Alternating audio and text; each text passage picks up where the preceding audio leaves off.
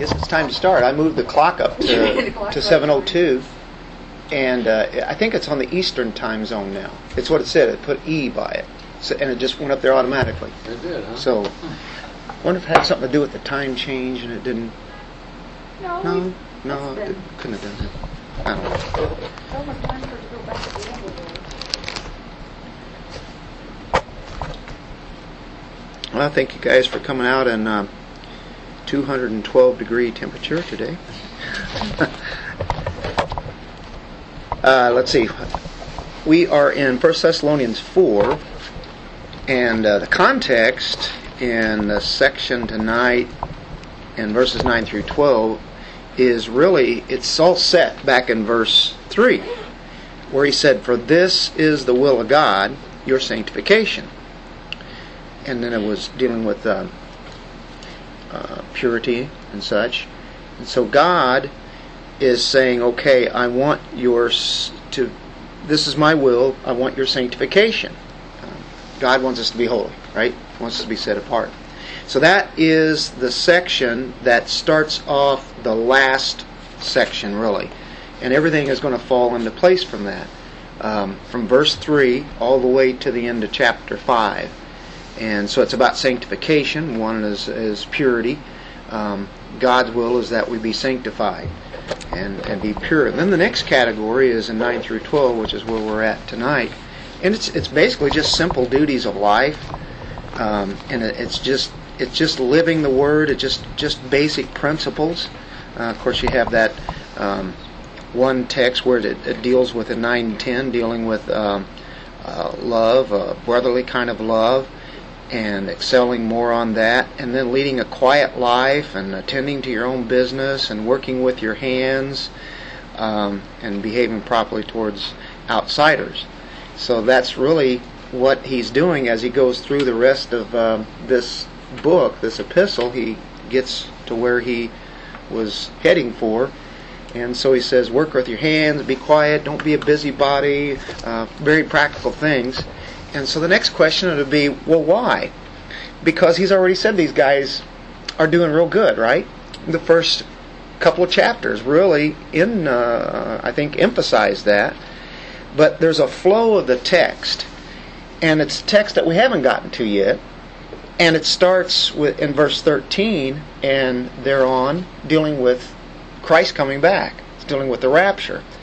So the flow is, as we look at the next subject, this rapture of the church, he's going to speak an entire chapter about the return of Christ. And even in 2 Thessalonians, that's what all that letter is about, dealing with the return of Christ, the second coming, and that kind of timing.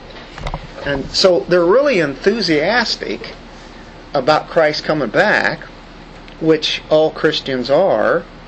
And so he writes a lot of material to kind of sort out what they understood, because they had some error in their thinking. They were really disturbed. And that's why he writes chapter 4, because some were told that Jesus had already come back. And that would be disturbing, because I just missed the rapture.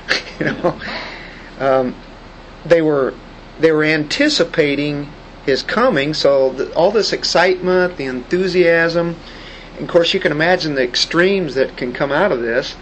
And it's like, hey, Jesus is coming back. Why bother with all these worldly issues? Who cares? So get on your pajamas, go up on the rooftop, and just wait. He's coming back. I don't have to worry about anything around here. So that's easy. He'll be here soon. And so that is some of the thinking that happened, because a lot of them probably quit their jobs and sold everything and just went up on a hill and waited for Christ to come. At least we hear some of it. There was a guy by the name of Hippolytus. He was from Rome, and he wrote commentary on the book of Daniel. And he talks about this guy Pontius at around the 3rd century. He was a bishop. And he announced that Jesus would be coming back at the end of the year. And so everybody gets all excited and gets crazy about it. And so people sell their property. That's the first thing they start doing, just selling everything, and quitting doing what they're doing. They become absolutely destitute as they wait for Jesus, and now they don't have anything, and they're getting hungry, and so they shirk all their responsibilities for Christ coming back, and they depended on other people to sustain them because they quit their jobs and quit everything as far as income coming in because they were so sure Christ is coming back. Of course, that is not too different than what you've heard, like the Jehovah's Witnesses. He was supposed to come back in 1917. Well, he didn't come back. So they said, whoops, we missed it. We miscalculated. So they said 1927. Well, he did come back then. Then I think the next one was like 1935, 1944. They just kept bumping it up. And of course, I know Bob will remember in 1988, there was a little book out called 88 Reasons Why. Do you remember that one? Well, You act like you don't. Familiar, Yeah. real Well, keen on that. he had all sorts of reasons. 88, for the year of 88. And he was so sure that he gave the exact date on it. That wasn't Jehovah's Witness, though. He wasn't a Jehovah's Witness. He would be considered to be, I don't know if you could say mainline Christianity, but he wasn't in a cult. And I can't even think of his name now. It's remained in my head for a long time. It's like Piper. Was Piper the last? No, it's kind of an interesting sounding name. I can't even remember. I'm sorry about that. I just now thought of it as I was thinking about it. But and of course there have been all sorts of other people name, if not the date, they would be within a certain month. He's going to come back on the Feast of Trumpets this particular year or somewhere in that area, and it goes on and on. And of course we know that nobody knows. Yes, we're given signs, and I tend to like to think that he's coming back and very soon, and because the song says that, soon and very soon we're going to see the King. Been singing that one since the 80s. I think Andre Crouch did that one, didn't he? He probably was doing that back in the 70s, 60s. Edgar Whisenant. Whisenant. That's it. All you have to do is say the first name. Edgar Whisenant. 88 Reasons Why. So, hey, those things can bail you out. Boy, boom, just like that. I need to have one here all the time. Let me think here. Edgar Whisenant. Yeah, it came to me. And somebody else in modern times that had a prediction of that, and then he kept changing it and updating it. I think he went through 3 or 4 different predictions and then finally stopped doing that. How close did Van Impe come to that? I don't know if he ever named a date, I don't know. but I used to watch, quite a bit of him way back in those days. And of course, he had a lot of books, but it was almost like he knew better than to give the date, but it was like he would give a kind of an area when it would be, almost get you, really thinking. And anyway, you got to be careful about that. That's what happened with these guys here. They have a total misunderstanding. They're very disturbed. They're running around with their heads cut off. Did the what's that one denomination? Was it Worldwide Church of God? Oh yeah, they did the Plain Truth. Yeah. Jack. Not Jack, but Armstrong. Did they kind of predict? Really close to it. I got a feeling they probably did. And he came from kind of like a Seventh-day Adventist, Jehovah's Witness background. Yeah. And of course they really were hitting on the prophecy end. Not that prophecy is bad, but it can be overdone. And there's still ministries, so to speak, that emphasize that. Do tours. What's that? Exactly. I think my husband still has his book. The Armstrong? Hubert Armstrong. Yeah, it seems like once a year we'll get a flyer in the mail, really nice color, slick flyer of a seminar that's going to be here in town about prophecy. You know who that is? That's Seventh-day Adventist. Is it? They are really slick. You're right. Really pretty looking stuff they have there. They're modern. So you get those too, yeah. I actually It goes went to... all over the city. You know, they blanket the city with it. The mailer. Sure do. I think they get a pretty good crowd at first. They do that. They meet at what used to be Hotel. Ramada Inn or other places like that, different hotels. And they do that. They lure you there, and then after they've done it a few weeks, then it's funny. It would move, and they'd finally expose who they were. They'd move over to a Seventh-day Adventist church then in town. And but Carolyn and I went to that when we were really, really hungry. Always are hungry for the Word, but this is after we had just really got turned on to God's Word, and we went to one of those, and guy came in there, and he had a white suit, just white everything, white shoes, and the whole works. Oh, man. That was kind of scary. White hair. Yeah. Angel of light. Or I was kind of one or the other way. Oh, yeah. Peter has one Well, they're way. still doing those. They probably do the same thing that they have done for years. So I guess that was probably very early 80s, is whenever we first got introduced to that. Went to one. I don't know if we went to a second one. But that was probably about it. Yeah. Debbie, do you remember that 88 Reasons Why? Do you remember that? No, you don't remember either. Okay, enough of that. Don't want to glorify 88. Edgar Whisenant. Edgar Winter, I was about ready to say. There's another guy with white hair. Right here in pink eye. That's right. Anyway, that kind of sets us up for where we're at, and it sets us up for really the next time, the next section, and this is why this context is rolling in. This is why we would have this section 9 through 12. So anyway, let's have a word with the Lord. Father, we thank you for you, and thank you for your truth. Thank you for guidance in your word, and that we can understand who you are and what you have for us. And in this case, very practical teaching, stuff that all Christians know, but at the same time it's good to be reminded. And at the same time, these are the things we are to be doing as we wait for the Lord. In Jesus' name, amen. So we'll look at the first one is brotherly love. As we're on this topic now, this kind of a new subject as he changes, even though it's still dealing with this is the will of God. Now, as to the love of the brethren, you have no need for anyone to write to you. So he could just stop there, right? Okay, you don't need anybody to tell you. Never mind. Scratch it all Let's out. move on. Right. For you yourselves are taught by God to love one another. Well, good enough. They're taught by God. Why do they need to be taught? For indeed you do practice it toward all the brethren who are in all Macedonia. And then he comes back and says, but we urge you, brethren, to excel still more. Sounds familiar, doesn't it? Yeah. He's already said that in verse 1. Walk and please God that you excel still more. Walking and pleasing that you excel. So we're not at the apex of our walks, are we? He says, keep getting better. Keep getting better. That's like that 2 Corinthians. Yeah. That you've been doing through. Have you guys noticed that? 2 Corinthians and Thessalonians, Yeah. even though they're two different kind of characteristics going on in these churches, he's saying the same stuff, isn't he?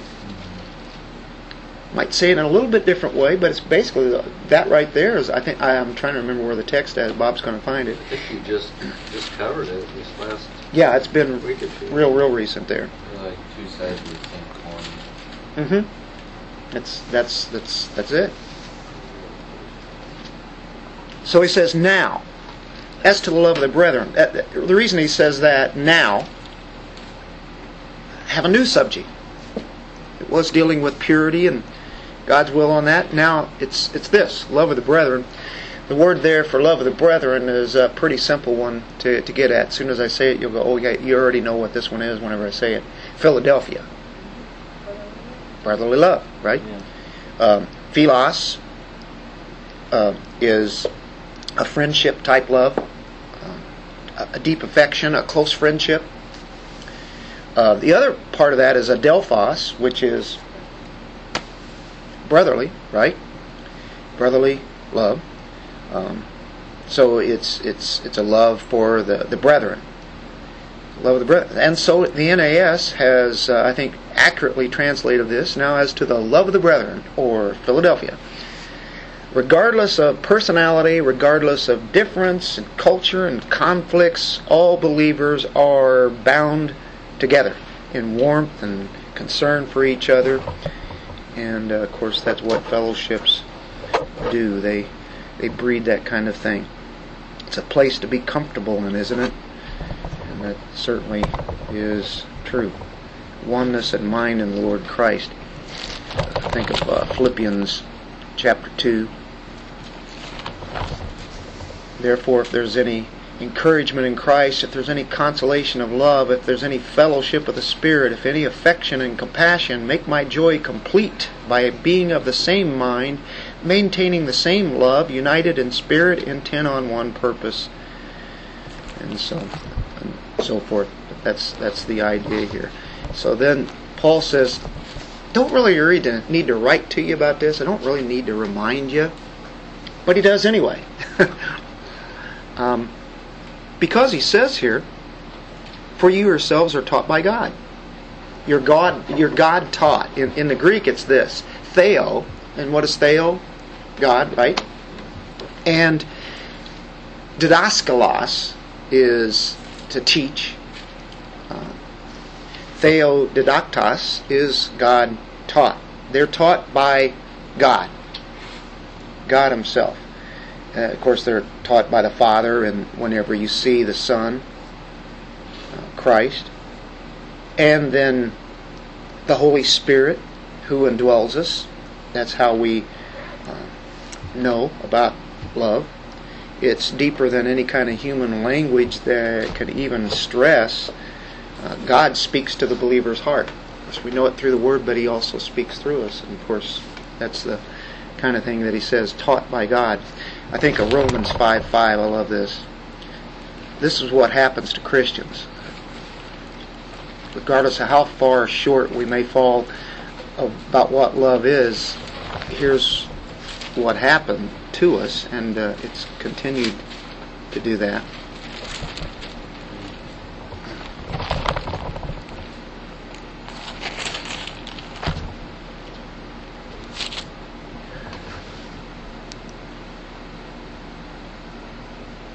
And hope does not disappoint, because the love of God has been poured out within our hearts through the Holy Spirit who was given to us.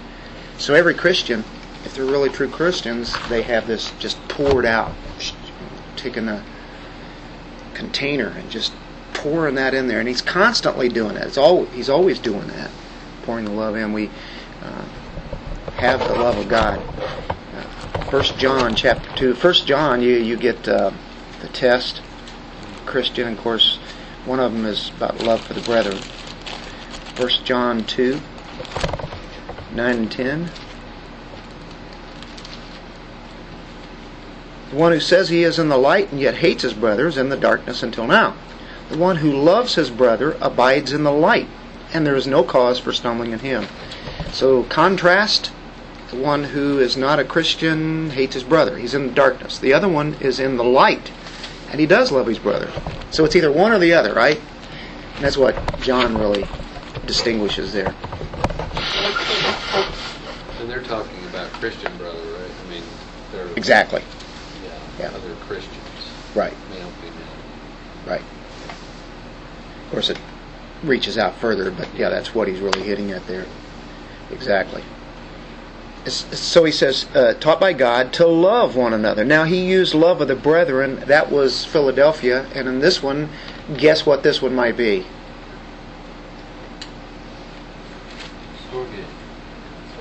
I know you are. That's good. That's the one that is just a natural. A storge is a natural kind of love. Yeah, exactly. Perfect.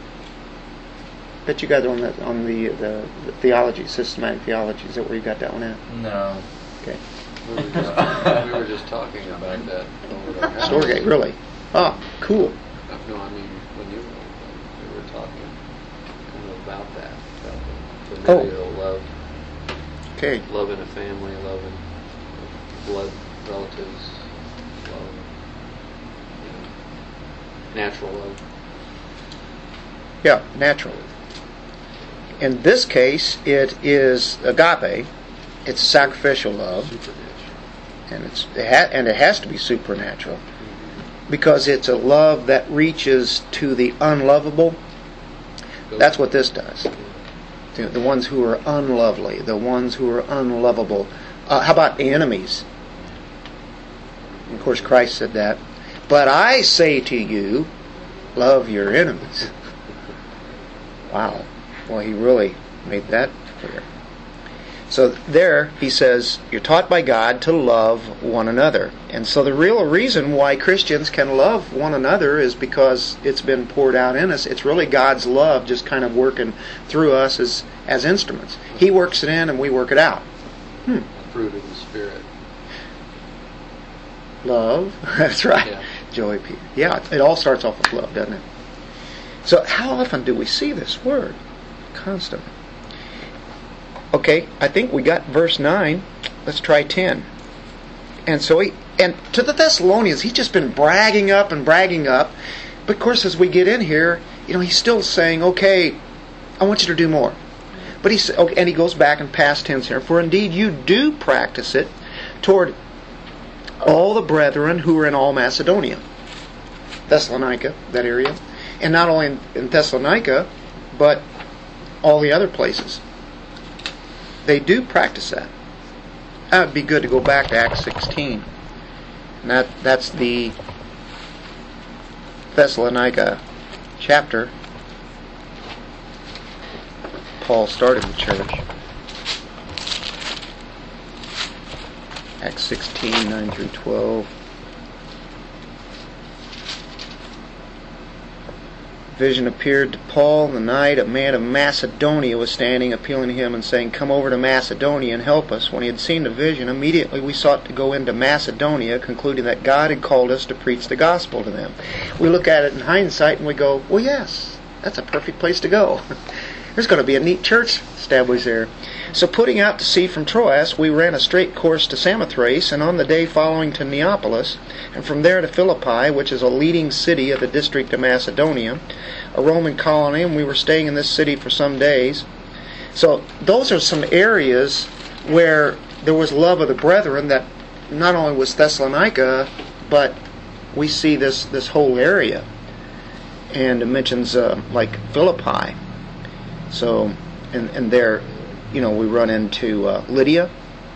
Of course, the church was wound up being established there, and they're imprisoned, and the Philippian jailer is saved. Then you get into chapter 17, and that's the story of Thessalonica. I think I said 16 a while ago, but it's actually 17. But you can see what set that all up, as they had love for the brethren and all that whole area. So there were churches that were started from Thessalonica that had to go out into outlying areas, like little towns like Westphalia and Taos and Wardsville, right? And that's how it spreads. But 1 Thessalonians 1:8, a little bit of history on Thessalonian church. For the word of the Lord has sounded forth from you, not only in Macedonia and Achaia. I mean, it's sounding forth, and that means to trumpet out, to trumpet it loudly. And Achaia, but also in every place your faith toward God has gone forth, so that we have no need to say anything. And so, but he does. He keeps saying, I don't have any need to say it, but Here it is. Here it is. So they were living examples of how Christians love each other. It was obvious. Everybody saw that. It's an expression of love. So, and then he says, excel still more. Okay, you're doing it, but you're still short. I want you to excel still more, as he uses here. To abound, to go over. That's what I think we had said before, what excel means. To abound, to exceed, to go over.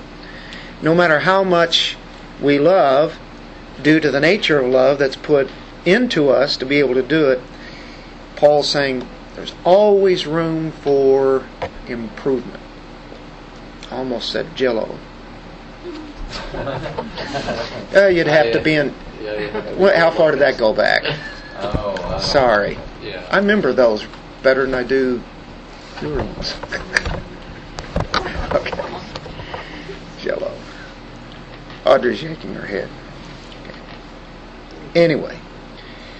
There's room for improvement. Always room for improvement. Very good.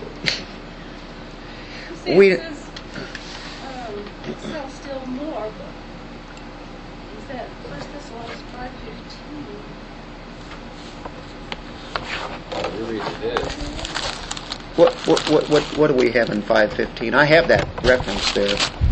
Does it make sense? Well, the King James, anyway, says, "See that none render evil for evil unto any man, but ever follow that which is good, both among yourselves and to all men."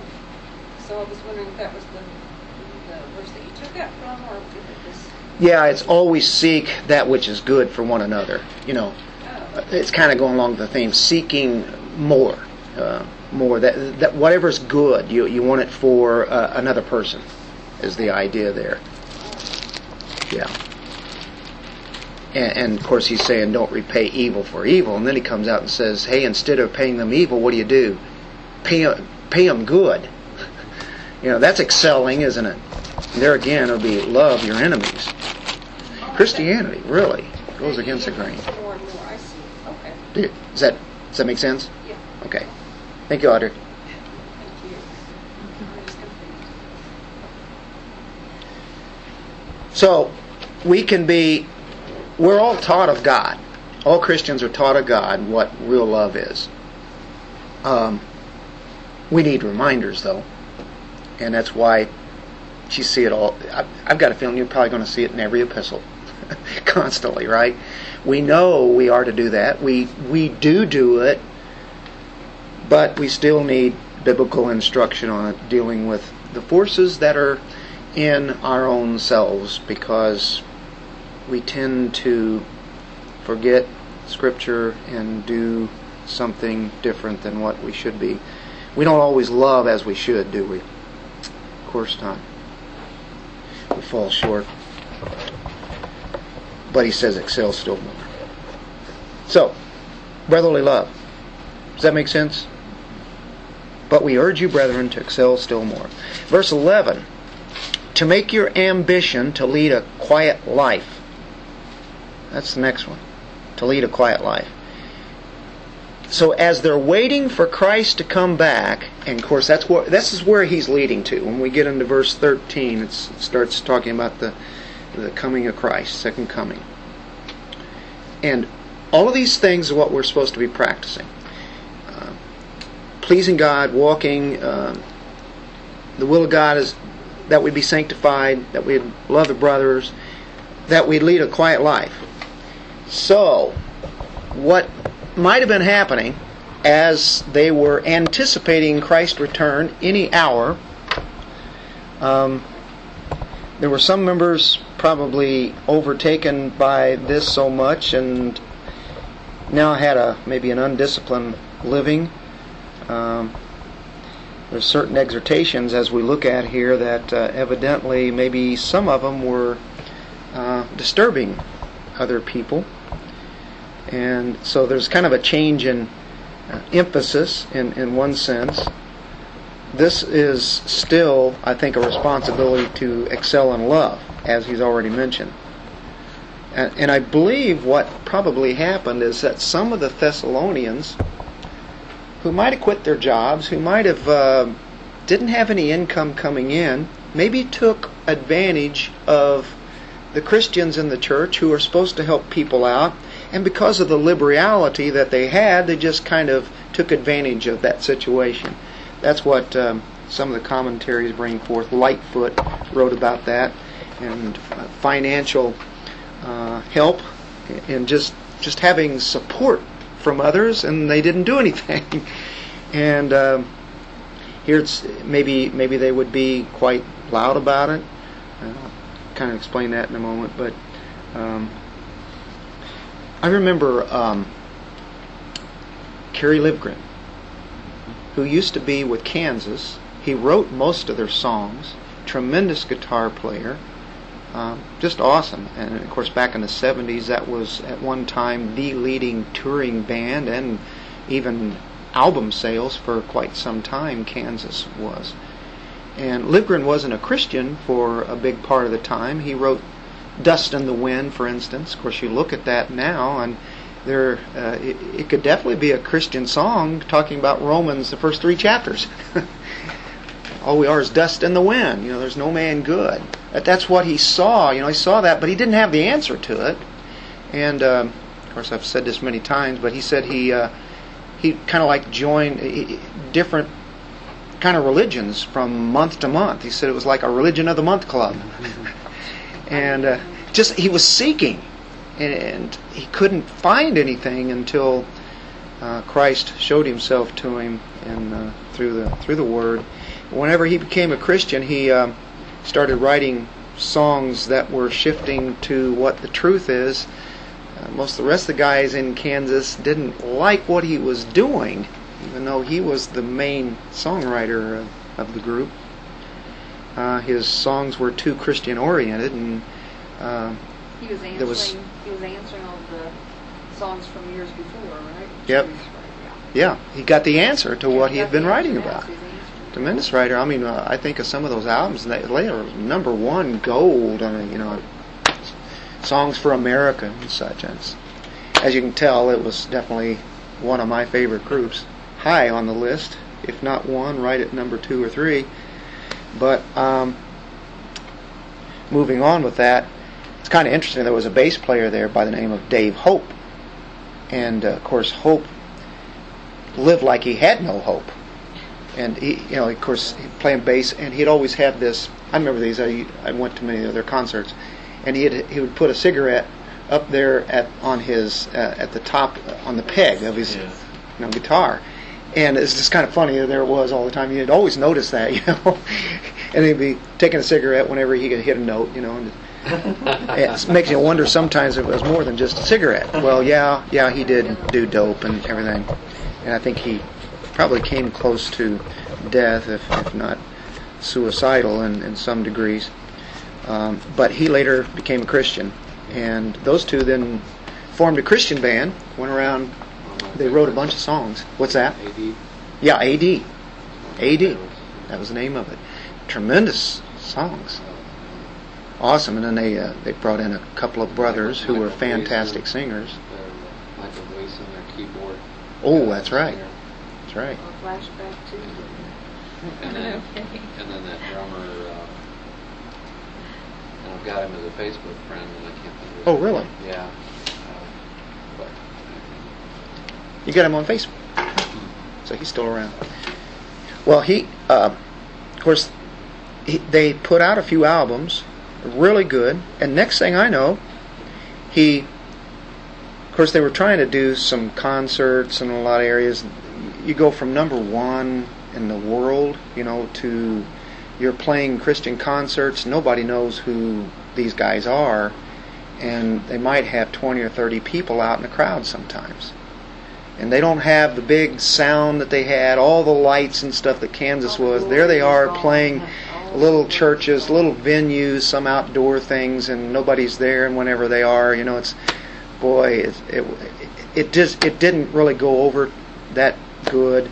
But Kerry Livgren, who had written those songs, said he really didn't have anything more to write about. That's what always got me. There's plenty to write about that's in here, but he said he had kind of did it all as far as what he knew to write. And so he went to Georgia, lived on a farm, and he had read this passage. It says, "Make it your ambition to lead a quiet life and attend to your own business and work with your hands." And so that's what he did. He went out on a farm and had livestock and did all that. Now, can you imagine that? From where, what he had done and now doing this. But that impressed upon him. Now, that later on he came back and played some more music and has recorded more. Didn't he have a stroke or something too, though? Or either that or some kind of cancer or maybe a stroke. Yeah, it sure was. Yeah, something serious, but anyway, yeah. And he was even in a Christian movie Imposter. Yeah, the imposter. Yeah, he was a good guy on there. The guy that was the imposter was the guy out of DC Talk. That story could have been very close to his life. Yeah. Maybe too close, right? Anyway, enough of that. But that's what grabbed me, because I remember whenever he said that, I said, that's interesting. And so he gave up that fast life that he lived, and he was happy at doing that. And so he was just showing that, there was a change in his life in the sense he just wanted to be quiet, to live tranquil life here, and to work with his hands, which he did. But I always thought he worked with his hands on the guitar really good too. But anyway, ambition is an interesting word. It's dealing with being zealous, to really strive eagerly. So he says, make it your ambition to be very zealous, to strive eagerly. To love honor is really the idea. It's philo timiomai. Philo, love, timi is dealing with honor, to love honor, to really love that. It's kind of a play on the word Philadelphia, probably. And so he says, make your ambition to lead a quiet life. Quiet deals with rest, deals with being peaceable, to settle down. Quiet in the sense of restfulness, that sense, rather than opposed to talkativeness. Just always talking, always busy, that kind of thing. Being settled, undisturbed, not noisy. While the opposite means, being noisy.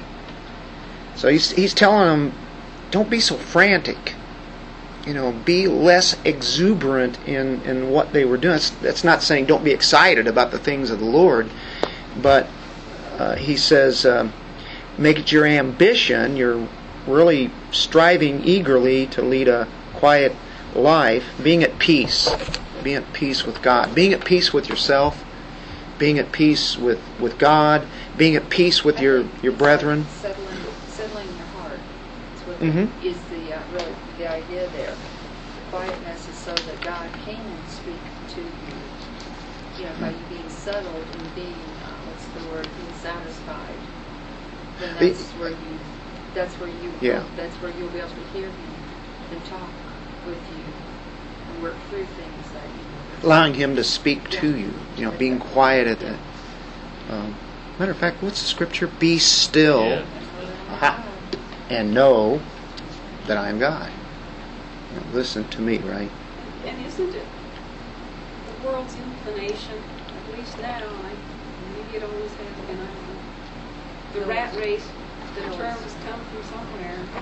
We're always expected to pursue and pursue and pursue. Yeah, it's competitive. Well, Very competitive. they even give us now, instead of just like being quiet at night, they give you other noises to listen to, like the white noises and all that.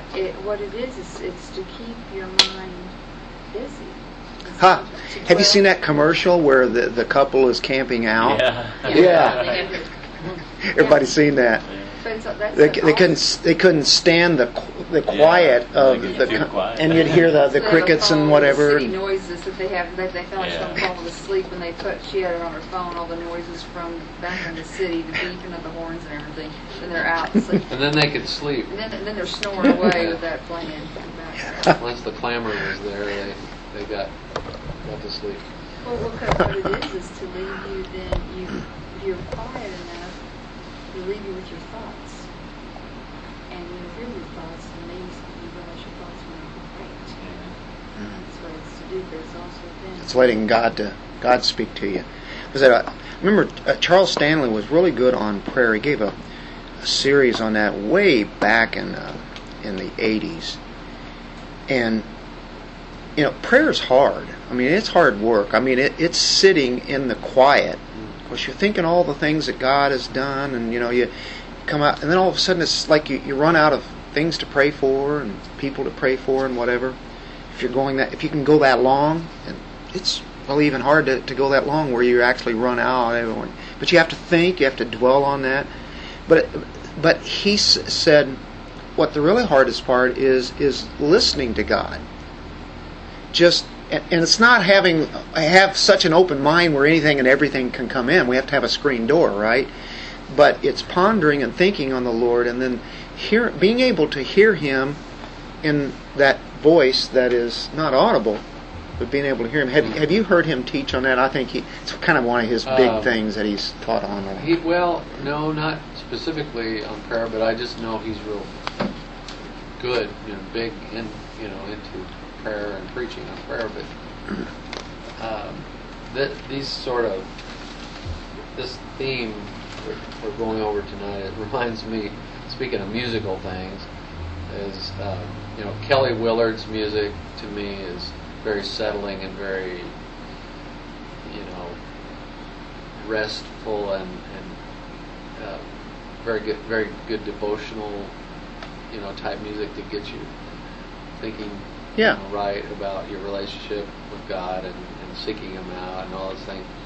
And then there's a song by Larnell Harris that always comes to mind. I miss my time with you.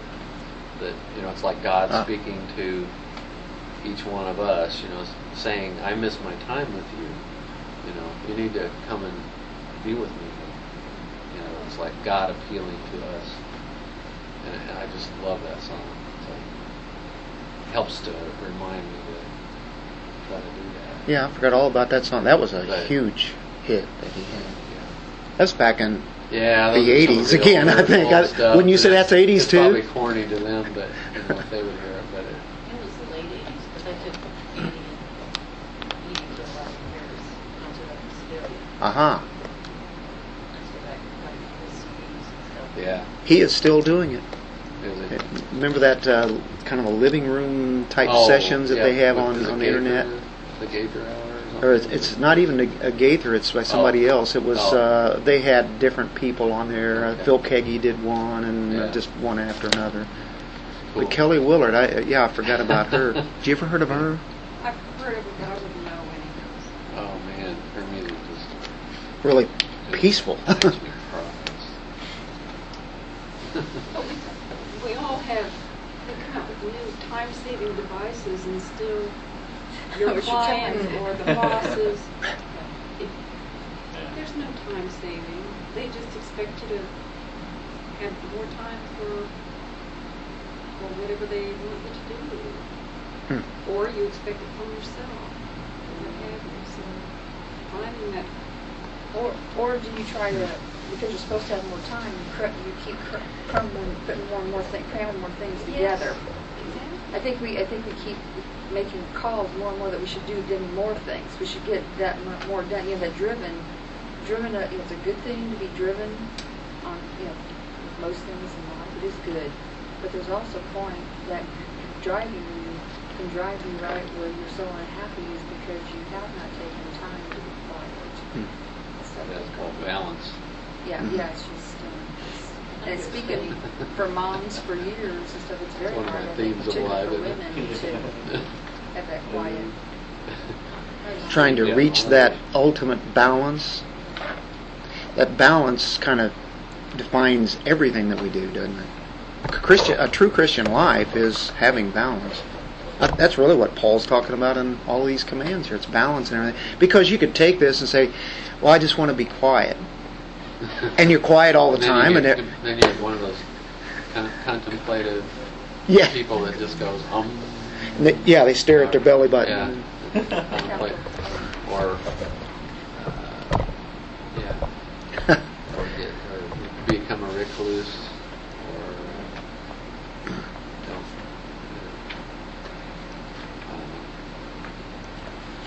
That's the extreme side of it all, isn't it? Yeah. I can't be alone with myself for very long. I got to be around people Yeah, we do. We makes that. It's like I'd probably go crazy in a deserted island. Probably what was happening here, that rather than getting their time and quiet time with the Lord, they might have been going from house to house, jumping from one place to another, having some kind of self-seeking ambition, being the spiritual king of the mountain. You know what I mean? They run from one person to another, and they go in the church, and they're gaining influence on them, and tearing down others, and self-promoting and that kind of thing. It's a self-seeking ambition.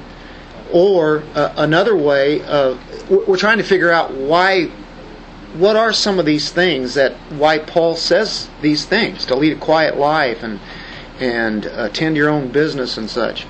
They're anticipating the coming of the Lord also, so they have an imbalanced excitement, an expectation of the Lord returning, and guess what? And of course, I don't think it can really be done today very much where people say, you're so heavenly minded that you're no earthly good.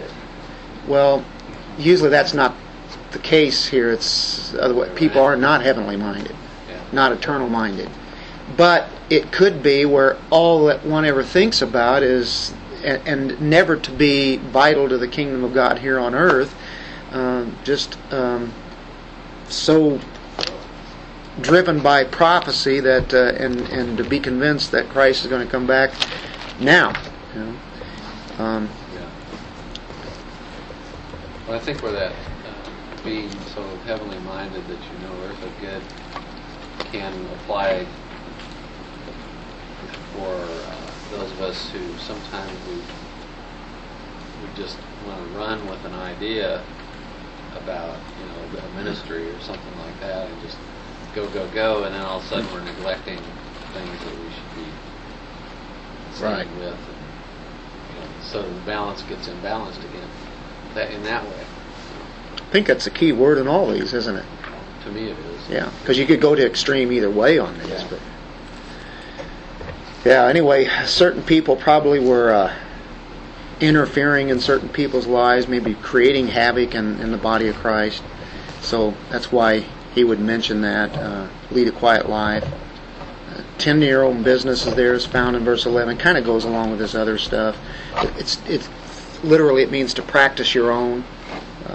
Praso, to do practice, to be engaged in, to achieve, accomplish, perform, attend to your own business, accomplish your own business, do your thing there. Well, like say the women are, wives and mothers and stuff like that, and they're getting together quite often, and just to I don't know, have Christ is coming back parties and forgetting about their duties at home. I'm using kind of an extreme, but as a way of saying, that could be one way of why he's exhorting them to be, sure, keep doing their work, keep steady with it. It's, we don't have to change what we're doing. We just need to love each other more and anticipate Christ. And so I use that because women, when they get together, they can work and chat at the same time. They're really good at that, I should say. But they could have quilting bees or something. Do that, but and then men, they sit around at the gate, and be talking about it all day and forget their obligations or whatever. Exactly. And say, well, I don't have to get that done now because he's coming back. Yeah. Sorry. Yeah. What's that? Yeah. The wife's at home doing it. Oh. Yeah. It's like he's at the gate. She didn't have a cell phone to text him. Like happens to me every time I'm in the car. Are you home yet? Are you home yet? And I can't text back because I can't drive and text. So there's got to be a way that you can text by talking. Well, there is. Is there? Okay. And I'm not real good at that, but I'm trying to get better. Anyway. Well, Colossians 3:22 is really kind of speaking along this lines here, and it's kind of interesting that he says slaves here, because much of the population was slaves. Slaves are getting to think that, I'm free in Christ. I can be set free, and Christ is coming back anyway. Why should I be doing all this work for these guys that are free? So he says, slaves in all things, obey those who are your masters on earth, not with external service, as though who merely please men, but with sincerity of heart, fearing the Lord. Whatever you do, do your work heartily, as for the Lord, rather than for men, knowing that from the Lord you will receive the reward of your inheritance. It is the Lord Christ whom you serve. So he says, do your work heartily, as for the Lord. Whatever you do, it's to be living for the glory of God. And so go from one extreme noisiness to the other extreme where one can isolate themselves. And he says, there's a happy medium that is to be achieved. So when he says mind your own business, that's a thought. Somebody could take that literally and say, oh, I'm not going to get in any kind of business or anybody's business.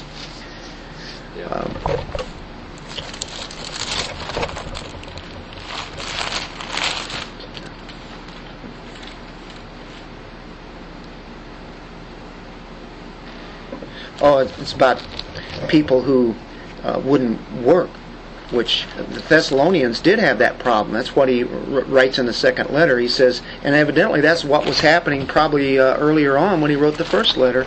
3:10 says, for even when we were with you, we used to give you this order. So there must have been some lazy bums in the church there.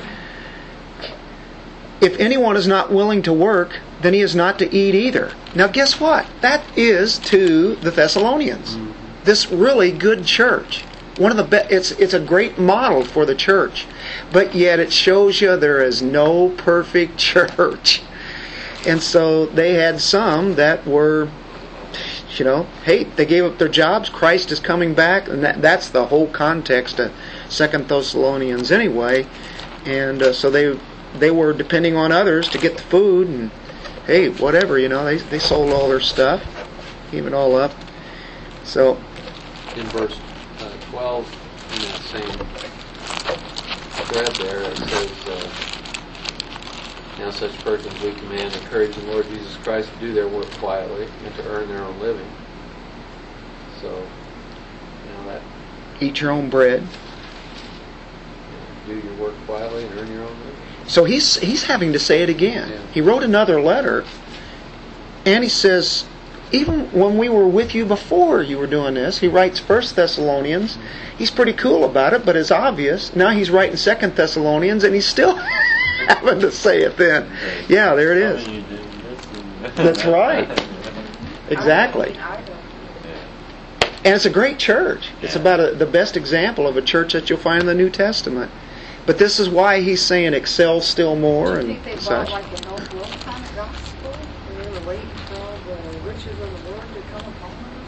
Well, I think they were probably living for your best life coming, which could be an extreme too, I guess. Maybe they weren't facing as much persecution at that time. No, this was going. I don't know. Well, I believe they still were, because even when he left, that's why persecution. But it did come upon them. And as we look at this letter, we see that did happen. Okay. And of course, I just wondered how they would even have idle time if that were going on heavy. Yeah. Yeah. But I suppose some could figure out a way to be idle if they want. They just. That's right. And of course, in 11, then he comes back. All of this kind of relates to each other. Work with your own hands. Of course, Paul, he made his living, even though he spread the gospel. He made his living by doing what? Tent making. Yeah. Jesus, whenever he was growing up, and until his ministry when he was like 30, what did he do to make his living? Is a Jewish carpenter. That's right. That sounds like a T-shirt, bumper sticker. Yeah. And it was like made things out of wood or the stones or laying bricks. Matter of fact, there was a town really close to Nazareth. I can't remember the name of it, but it was a Gentile-ish city, very Roman, kind of like a provincial type city that they were building, Sapporo, I think it's Sapporo, something like that. And it was within, a pretty good walking distance.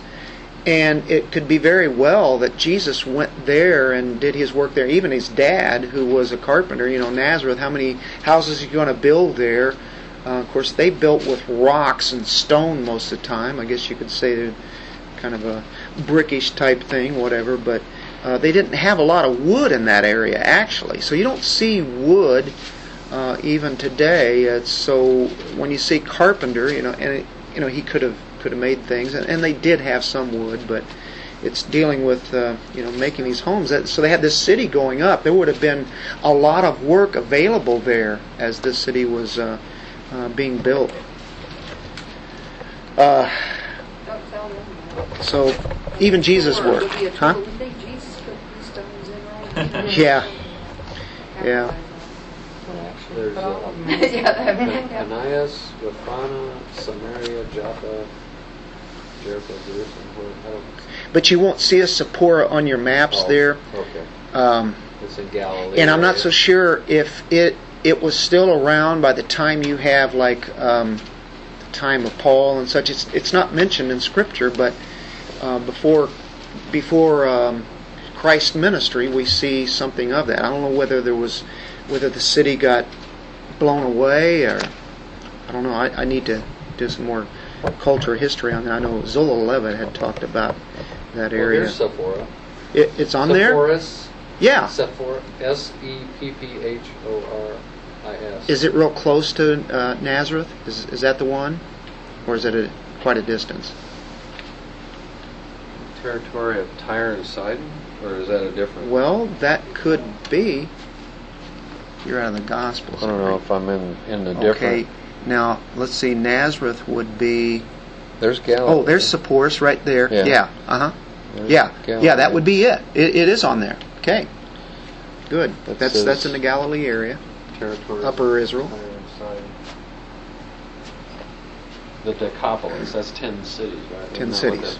So maybe it's a part of that. Yeah. That was one that was a growing one. Like I said, I don't know a whole lot about it. Thank you, Bob. That kind of backed up. It sounded like I was making something up there. Back to our 2 Thessalonians 3:11. I don't think I read verse 11. For we hear that some among you are leading an undisciplined life, doing no work at all, but acting like busybodies. And then, Bob, you had read verse 12 there, in quiet fashion and bread, that kind of thing. So, we see it right there, what they were doing. Some among you you're undisciplined. You're not even doing any work at all. So he really has to hit on that. And so the free Greeks believed that manual labor belonged to the slaves. Free Greeks have slaves. Slaves do the work. And here he's saying do your own work with your own hands and that kind of thing. And then he's also saying, especially to the slaves, he still has command to them to work. You're really working for the Lord anyway. And that's good for anybody to realize whenever your job really gets to be too much, just think, I'm actually working for the Lord ultimately. So do the work heartily. That's a great scripture. Free men should never stoop to do manual labor, is the way that they thought about it. So there could have been some free men amongst there, but most of the Christians were slaves, probably. But they were exhorted to keep at it. Of course, they're saying, we don't need to work because Christ's coming back. That had to be said. And so, we're not going to do the work anymore. We've had enough of these bosses here, these free men. We're just going to go back out there and we're going to wait for the Lord Jesus to come. So we finish up, get verse 12.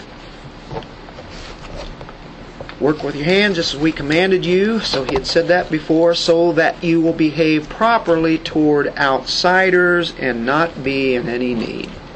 There's a purpose of it all, isn't it? That as they live in society, we are in the world, we are not of the world.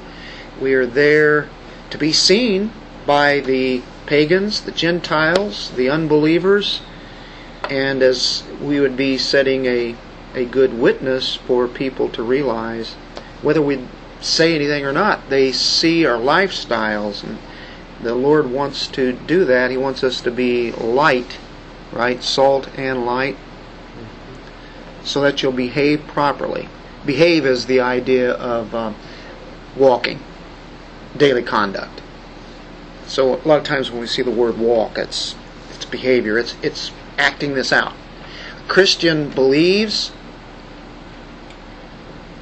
and he speaks, but then he also lives it. It's never just a scholarly idea in Christianity. It's putting J. Vernon McGee, putting it into shoe leather. Aha. Did I say that one right? Yes, yeah. You sure did. Yeah. Bingo. So that's it. Good. Boots on the ground. Boots on the ground. And I can attest, as one person anyway, that idleness really is bad for you. I mean, it's bad physically, mentally, spiritually. We need to work. We really have to be doing something productive and creative, and using our abilities to just have a sense of well-being, and know to be that, at peace with yourself. it's like idleness, the time. I mean, it's just this whole retirement thing is like myth. Yeah. Well, I got 5 more years. I'm looking forward to that. But Yeah. I mean, unless you have a plan and you've got resources built up toward that plan to work it, and in a way you're still working at something. You're going to be doing all these things in your retirement if it's a leisurely retirement, but you're still doing. I'm still doing the same things I'm doing. I'm just doing them a whole lot slower, so it takes me just all day. Yeah, same here. Where's all my time? Well, your plans don't always go the way you think they're going to go. Yeah. But the whole point is, consider the end. Go sluggard. That's right, Robert. I mean, do you want to be called a sluggard, or would you rather be a worker ant? That's a good and faithful servant. Yeah, good and faithful servant. There you go. So it's being able to do with what God has given us as long as we can. There's just an idle. What is it? Idle. They say idle hands are the devil's playground, or idle mind, or. A good point. It's just truism. Yeah. I think of Johnny. And even though Johnny was retired, he was always doing something. He, the lawnmowers and those kind of things, because he was, and my goodness, Well, then, he got to work on what he wanted to work on instead of what he had to work on. Which is a lot. That's enjoyment. I think Johnny enjoyed. Liked just fixing things, didn't he? Yeah, he's just tearing stuff apart is what he's doing. I can do that. I just can't put that together. Yeah, I can hear you on that one. Now, how'd that go? Yeah, I remember when we did that other piano, and I took that apart. I was the one who did that. Nobody, I think you guys were kind of helping. But I was trying to remember how to put it back together that day we were doing it. Yeah. And I had screws here and there, and I think I tried to keep them. Yeah. Most of it got put back. Yeah. Anyway. I just went up there today and saw it. The piano looks great on their sales floor. They got it up there $400. In case we ever wanted to do. 400. Yeah. That's not bad. How much did we pay for it? Originally? 3. Is that right? Okay, there you I think go. it was 3, wasn't it, Deb? For that. I don't remember that far back. And then this one was 5. And, so. Hey, not bad at all. It's an upgrade. That's a good upgrade. Yeah.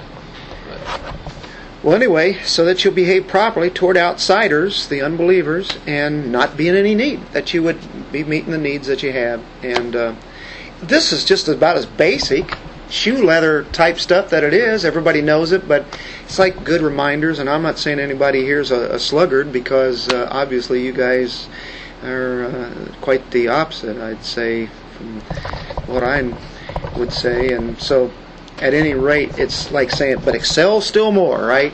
This is to remind you. There's no need for me to tell you this, but I'm going to tell you, Paul says. Yeah.